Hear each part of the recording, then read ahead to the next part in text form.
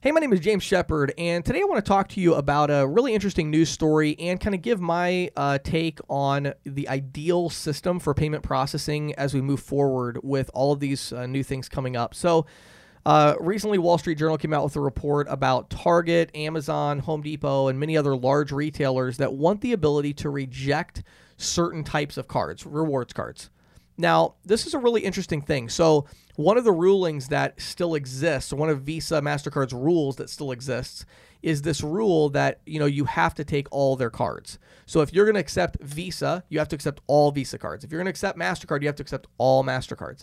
And this is just one of their core rules that has not been overturned. And, of course, recently this big settlement came out, the $6.2 billion settlement. And so this is a really big deal right now. And, they want to be able to reject these certain cards. And there's a couple things about all this that really strike me as very, very interesting. So the first thing that strikes me as interesting is the fact that this is part of the conversation. It's amazing to me that these large retailers are willing to inconvenience their customers to the point of, we're going to reject your card. You get up to the counter, you go to use your rewards card, and, we don't accept that card type.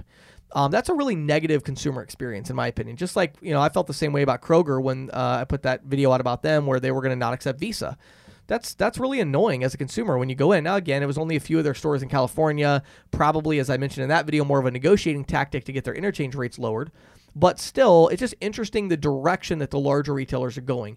I don't think that direction is going to last. That's not what's really going to happen. To me, it's significantly less inconvenient to find out that you added a service fee onto the card, onto the purchase, than it is to go to these stores and not be able to use your card at all. However, I don't see the big named retailers going with 4% service fees and things of that nature. So I want to talk today just a little bit about my ideal system, and I want to get your opinion about it. Make some comments in the below the video and let me know what you think. But here's what I think should happen. I think that one of the changes that should be made as part of this other lawsuit, in case you don't realize, so there's two lawsuits right now against Visa and MasterCard. They've got split into two lawsuits. There was one big one, and what happened was they realized it was never going to get settled, so they put the financial part of it off and said, we're going to settle the financial damages from Visa and MasterCard, and then separate from that, we're going to settle the lawsuit that the retailers made, which was the reason they need to pay the settlement is that they were colluding together anti-competitive practices, fixing interchange fees, all of that. So I think part of that other one that should be talked about is I think that when the networks send the authorization code back, the approval code back to the terminal, the point of sale, I think that with that, they should have to include the interchange amount, at least the base interchange that can be calculated, instantly.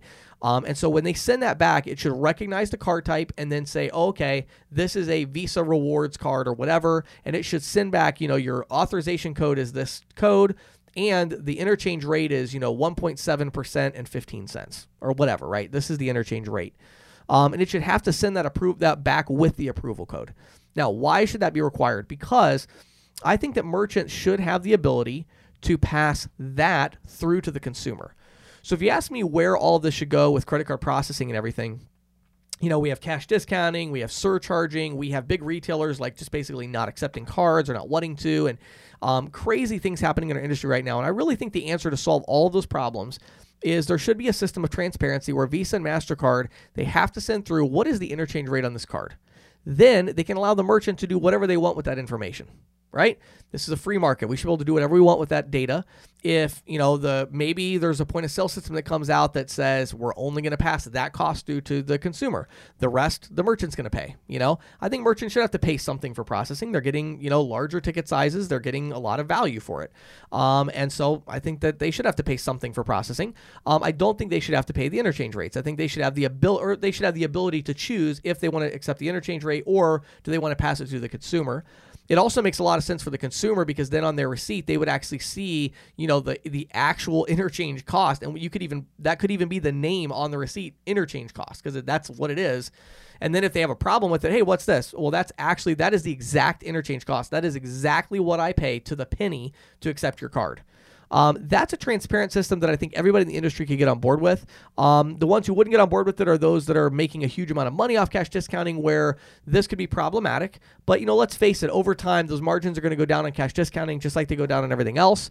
And so I think, if we started working on a system like that now, to me, that's the transparency that we need. So a couple things to take away from this short little video podcast here today is, number one, these big retailers are looking to not accept rewards cards. And every time a story like this comes out, if you're out selling cash discounting or, you're out there in the field, make sure you're printing these stories out and bringing them with you. These are great conversation pieces. This is how, you want to know how I made so many sales when I was out selling merchant services? Stuff like this. I have alerts on my phone for news stories that come out about interchange fees and banks and payment processing. And when a good story like this comes out, I print it out. I make 50 copies, and I go to all the merchants that didn't buy from me in the last month or two, and I'm like, hey, I have a story I just printed out. I wanted to drop it off. I thought it was so interesting. Have you seen this? How that some of the big retailers are saying they don't accept rewards cards anymore because they're so expensive. What do you think about that?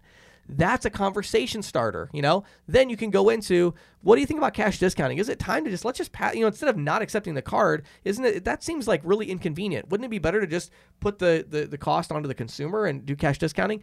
These are conversation starters. So be aware that that's going on.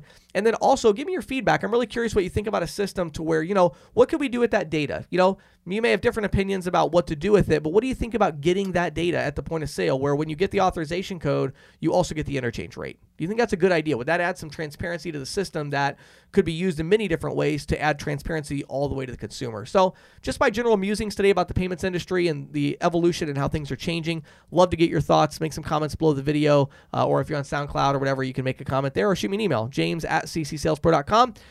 My name is James Shepard. Have an awesome day.